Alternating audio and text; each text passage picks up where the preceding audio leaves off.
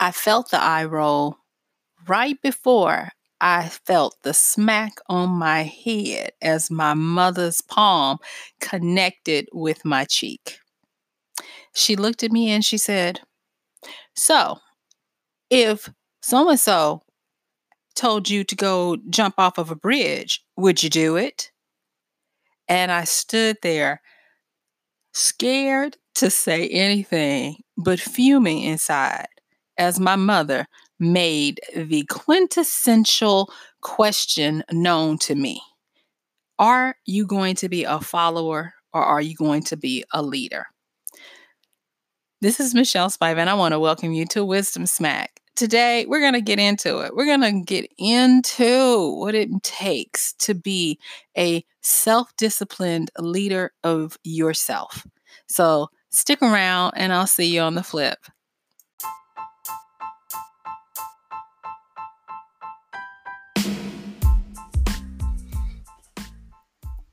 Today, I want to talk about pom-poms and cake. Yeah, and guess what? I'm not talking about the celebratory kind. There's this saying that the hip people have today in these streets that when they're trying to say that you are standing, meaning that you are super excited and you are past fandom to the point where you are willing to fight for your person. They say you're out here holding the pom-poms for someone, meaning that you're cheering for them, or you're caking for someone, meaning that you're baking them a cake. And so today, I really kind of want to talk about pom-poms and cake. And I guess I kind of also want to talk a little bit about the fact that there's another saying: all your folk ain't your kinfolk. So let's get into this and unpack this. I'm looking at how divisive a lot of things are in our society right now. Now, this is nothing new under the sun, and I've talked about how everything is cyclic and how things come around and go around. But right now, everybody is, it's kind of like a global dodgeball standoff where people are picking teams, choosing names, and going after each other. And you're either team this or team that. You are pom-pomming and caking for your particular person. And it's kind of gotten to the point where it has to reach a boiling point, or a breaking point, I should say, real soon. And so looking at what we have going on right now, I was taken aback because if my mother were alive to see this today, she would be shaking her head and probably making commentary on this and asking people, have you not remembered your home training? The incident that I talked about on the intro, I had done something, and I was not a little kid. I think I was in high school when this happened. I had done something and I knew it was stupid. And I was praying my mother wouldn't find out about it because I was hanging out with a friend. And this friend was a couple of years older than me. And of course she didn't like my mom didn't like that because she was like, don't rush your youth. Don't try to always hang out with the older kids. And so, yes, we ended up going to a party, and I can't remember all the details, but my mom found out about it, and I was trying to defend myself by defending my friendship, and my mother had it. And she was like, look, if she told you to go jump off of a bridge, would you do it? And I knew that I wouldn't, but I knew that I didn't want to agree with my mom. And growing up, my mother and my grandparents who helped raise us, she would always tell us what her goal was. And she said, my goal is to make sure that you are a leader of yourself. She says, you don't have to try to lead anybody else. Just lead yourself. So much so that to this day, I have this mentality of being a leader of one, of being responsible for myself. My mom taught us the difference between rulership, governance, and self-governance. She was really into understanding the social dynamics based kind of because of her training and her career path. But she was really into getting us to understand our civic understanding of our lives as well as our personal duty to self. She would say things like, don't be a follower, be a leader.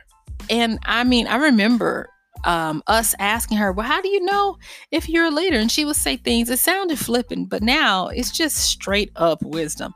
She would say, if you get up and go somewhere and people follow you, you're a leader. She said, but also if you get up and go somewhere and they don't follow you and you end up in a better place, you're still a leader. And I was just like, that makes no sense. But my mother was, she would tell us, she says, I did not birth a follower. I birthed a leader.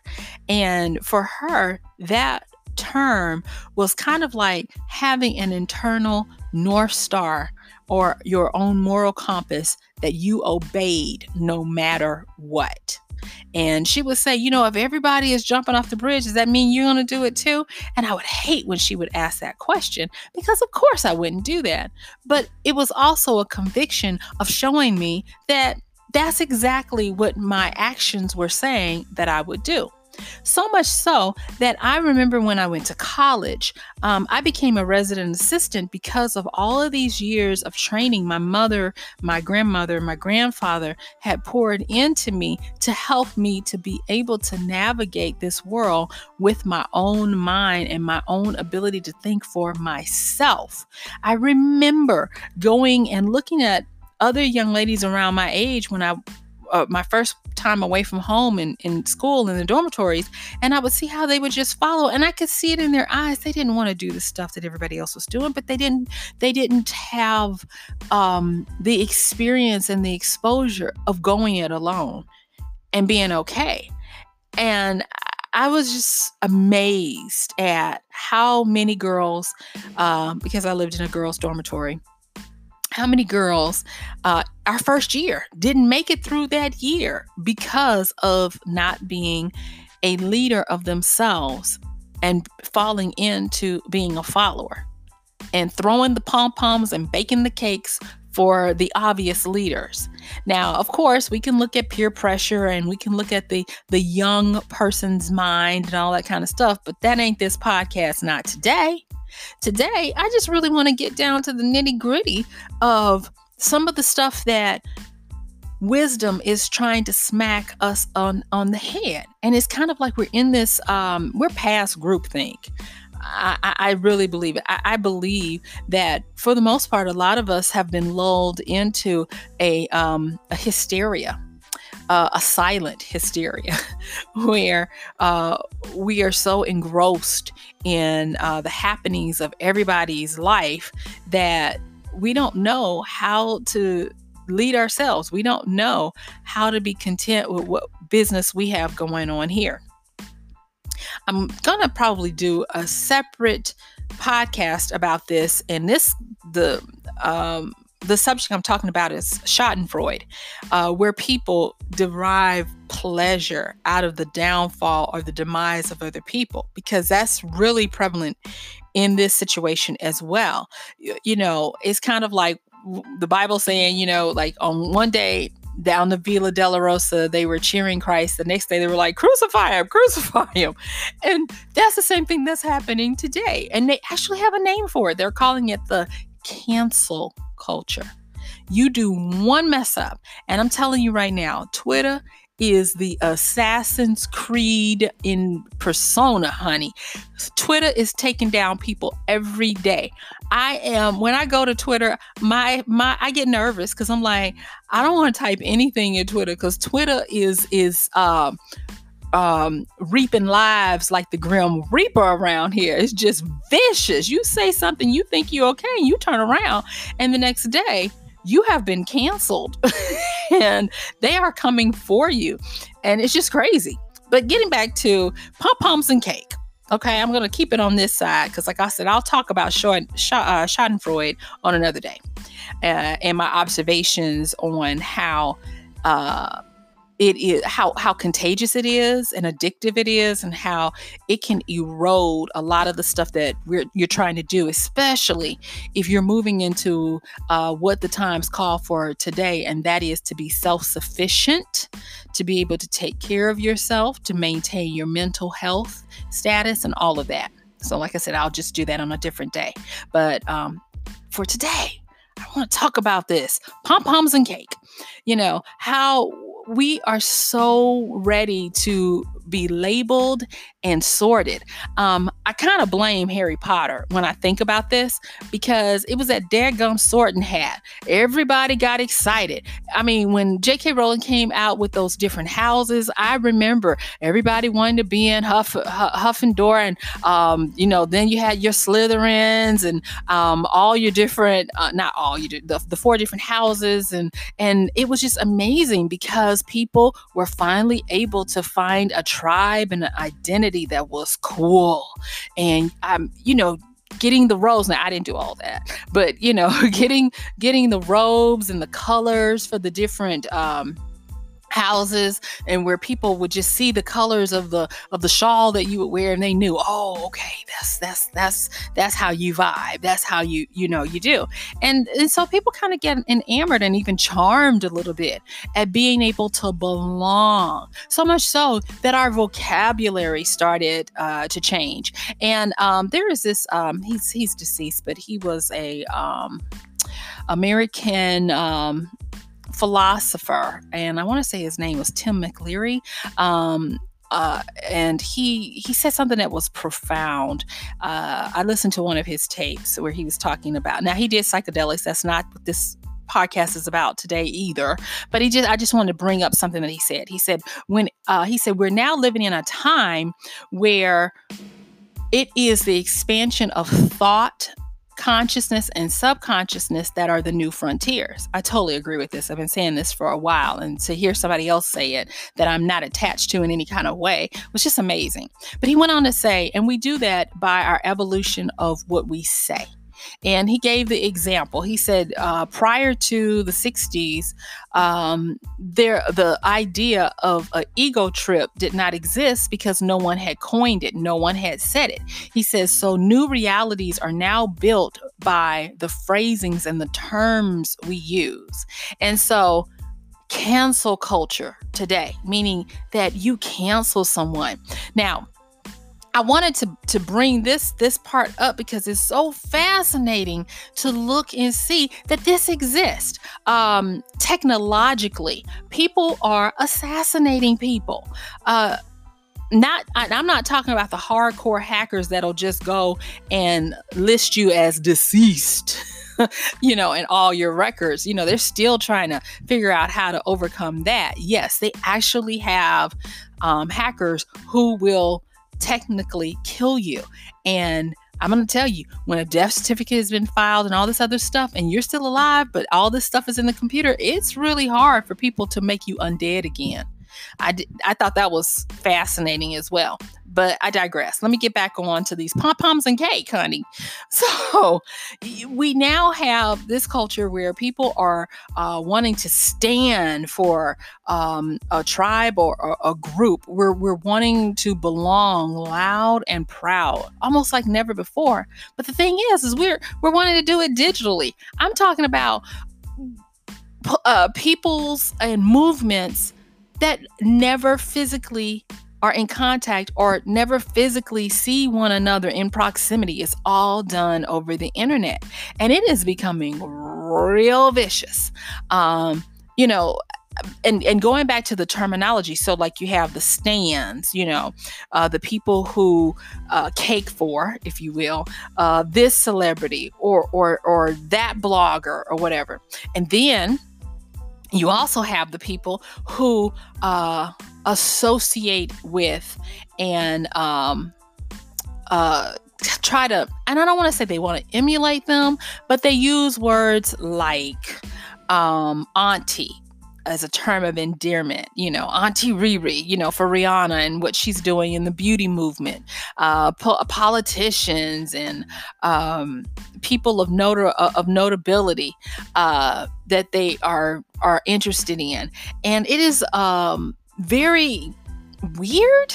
Yeah, it's very weird because I am a child that came up during the time when the internet was becoming a thing. And so I'm old enough, but young enough to know both sides, where growing up, you had to actually have interpersonal skills with people. You had to actually interact with them. And you did not have a smartphone to keep you engaged. You had to actually look people in the face and interact with them and figure out a way to make nice. And I'm not going to say it was totally different, but it was a different level where you didn't just necessarily go all out for supporting someone. I want to talk about a quick little part that I've studied extensively because of my occupation of being an author and being a coach and an inspiration architect for people and all those types of things. And that is the concept of parapsychology. Or parasocial psychology. And that's just a fancy term for saying that when it's a fan psychology, a fan culture, so people can know about you online, and what they will do is they will try to find out as much about you as they can. And the more they learn about you, the more that in their mind, they're a friend of yours. And so it's a one-sided friendship, a one-sided relationship. And so that's when I'm talking about pom-poms and cake, I'm including that parasocial psychology relationship where it's one-sided. I mean, there are people out there that you probably don't even know exist, but to them, you're their best friend. You're their auntie. They're on your team and they will cut someone over you. And so that's a new phenomenon that has come about. And the reason why I'm even delving into it is because it gets to be a little weird when you show up somewhere. I've done signings for books and stuff, or I've had to go speak somewhere, and I show up, and because people have listened to me on other podcasts, or they've been in a training of mine, or they've read all my books for a certain pen name, they feel like they know me, and they're talking to me and asking me intimate questions, and I don't even know who this person is, not the faintest clue.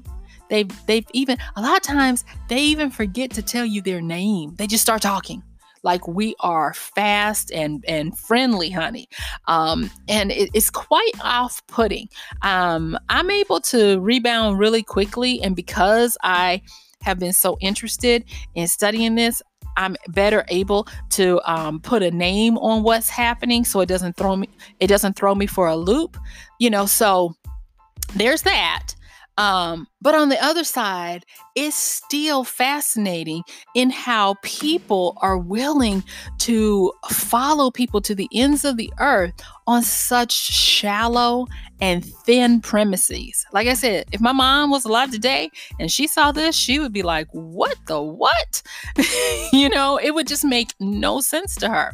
Now, with that being said, I did a podcast recently talking about the hidden things, seeing the hidden. I've also talked about the invisible to the invisible and my love of being an observer so that I can see things in my invisibility cloak that are also invisible to other people. So I guess you can see themes here that I'm an observer of humanity as well. Now I don't just observe, I participate, but I'm an observer. And one of the things that I see going on with this pom-pom and caking for people and choosing sides and being kind of aggressive about who you are a fan of as opposed to someone else is that I see it's kind of like sleight of hand. If P.T. Barnum was alive today, he would say these are humbugs all over the place. That was his term for getting over on someone or pulling a fast one or a scheme. He called them humbugs. And he would say, oh, this is humbugs, because it's kind of like, wow, everybody is so concerned with a quote unquote feud between celebrities or this camp against this camp. Real deep stuff is happening, and it's getting to be so blatant now that I am like trying to point and say, do you guys see this? This is not conspiracy. Do you actually see what's going on? This is craziness. For instance, and I this is not a political podcast at all. So with that, with me clarifying and saying that, I'm just going to say this, that a lot of the stuff that is happening in different factions and camps has nothing to do with what everybody thinks it has to do with. It's not. It is a long-term strategy to get something done. If you have time, or if you fancy this, go and look up the term Overton window. And to surmise it, it's where someone puts something out that is way far off of the bell curve, so that when they do give the agenda that they wanted, that was already outside of what the norm is today, in relation to how far-fetched something else is, it doesn't seem that bad. Or in another way, let me explain it this way for Overton window, or the concept thereof. Say, for instance, you go to a winery, and you're in the store, and you see these exquisite bottles of wine, and they have the price displayed there, and the price is thousands of dollars. And you're like, oh, they're beautiful. They're wonderful. And they let you taste them and everything. And they're like, oh, they want me to buy this expensive bottle of wine, but I'm not doing it. So they're like, okay. And then they lead you to another room, and they've got some fairly nice bottles in there as well. And on the top shelf, they've got some bottles that are in the hundreds. They let you taste those, and they say, you see, these are nice. And they tell you about the tannins and all this kind of stuff. Now, you guys, I'm making this up because I don't drink, and I don't drink wine. So if I say the wrong stuff, just giggle with me and keep going. Don't crucify me for it. Remember, I'm not trying to get you to pom-pom and cake for me today. I'm just trying to tell my little story. So, going back to this next room where the $200 or $300 bottles of wine, they let you taste it.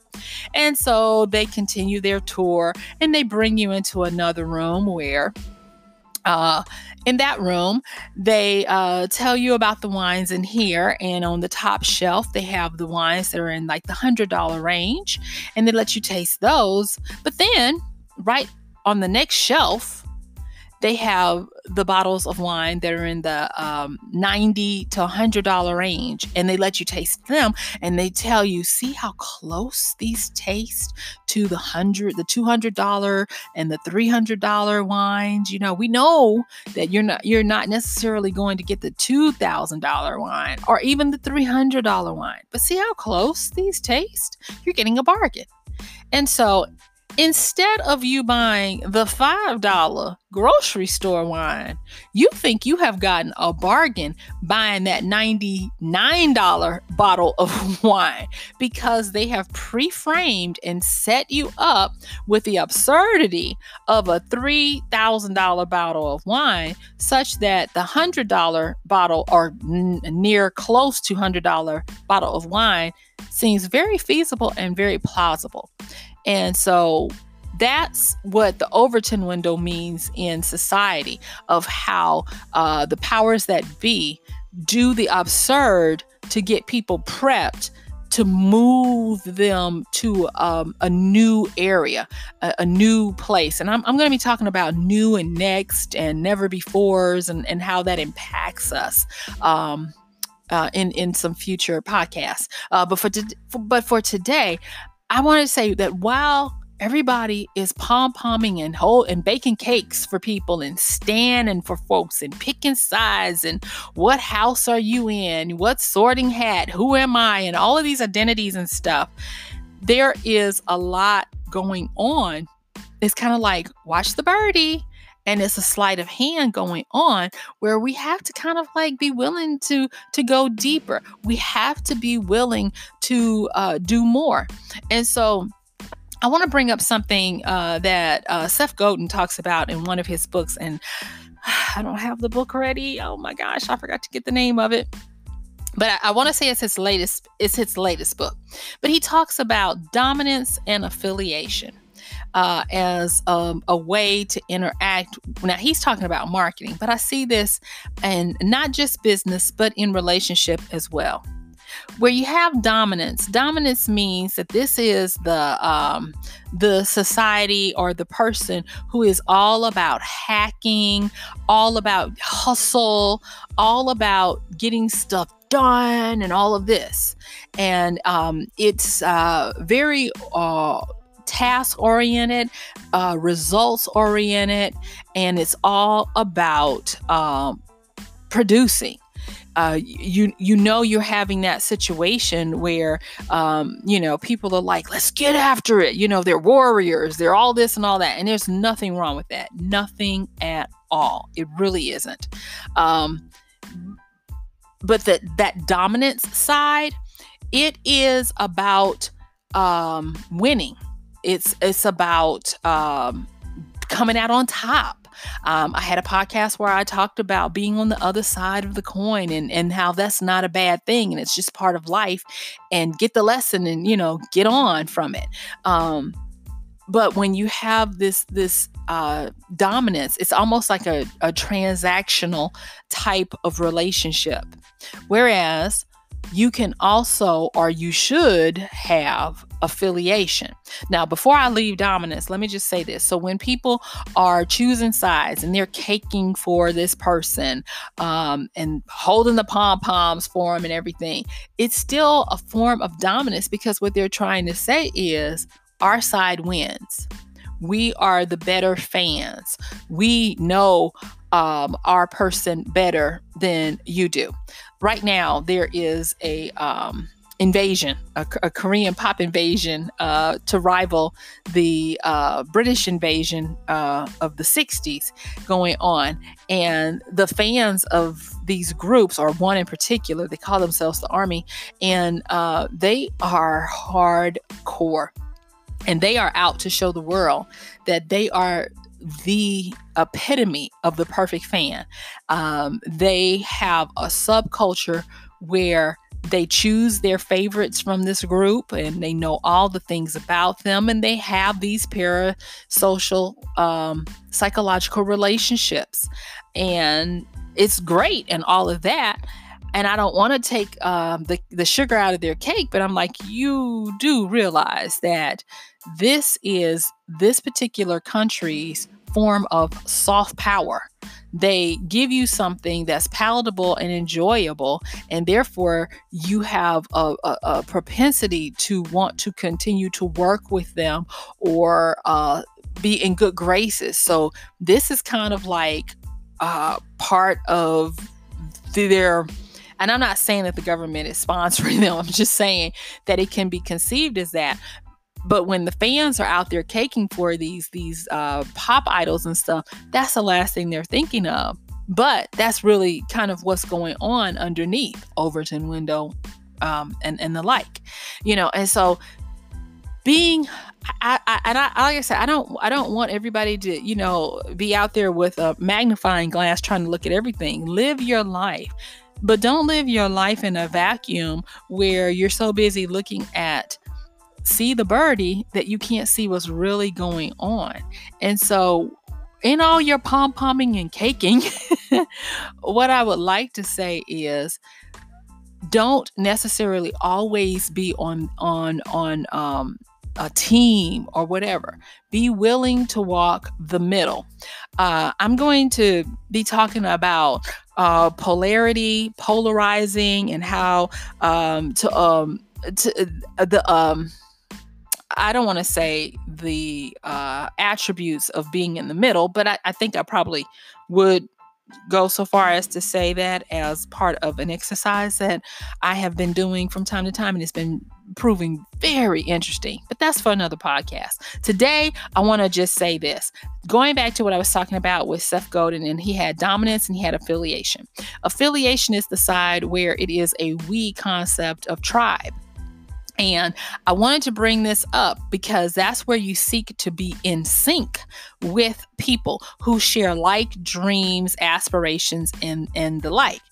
Now, the reason why I bring this up is because in our cake, pom-pom, stan, super fan lifestyle today, we have both of these sides, and both of them can go to the extremes. And I'm just trying to, call it out.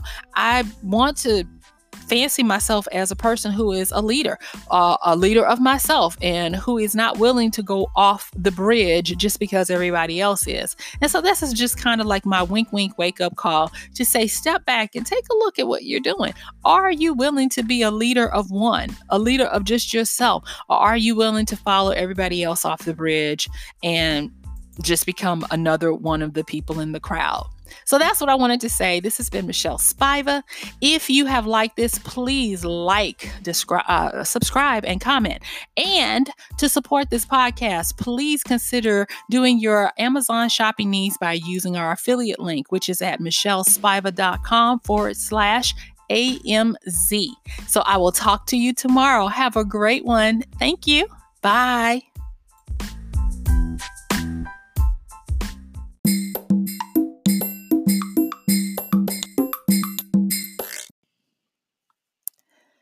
And that's going to do it for today's podcast of Wisdom Smack. This has been Michelle Spiva. Thank you so much for joining me. And don't forget to like, subscribe, and even comment on some of the Wisdom Smacks you have going on in your life.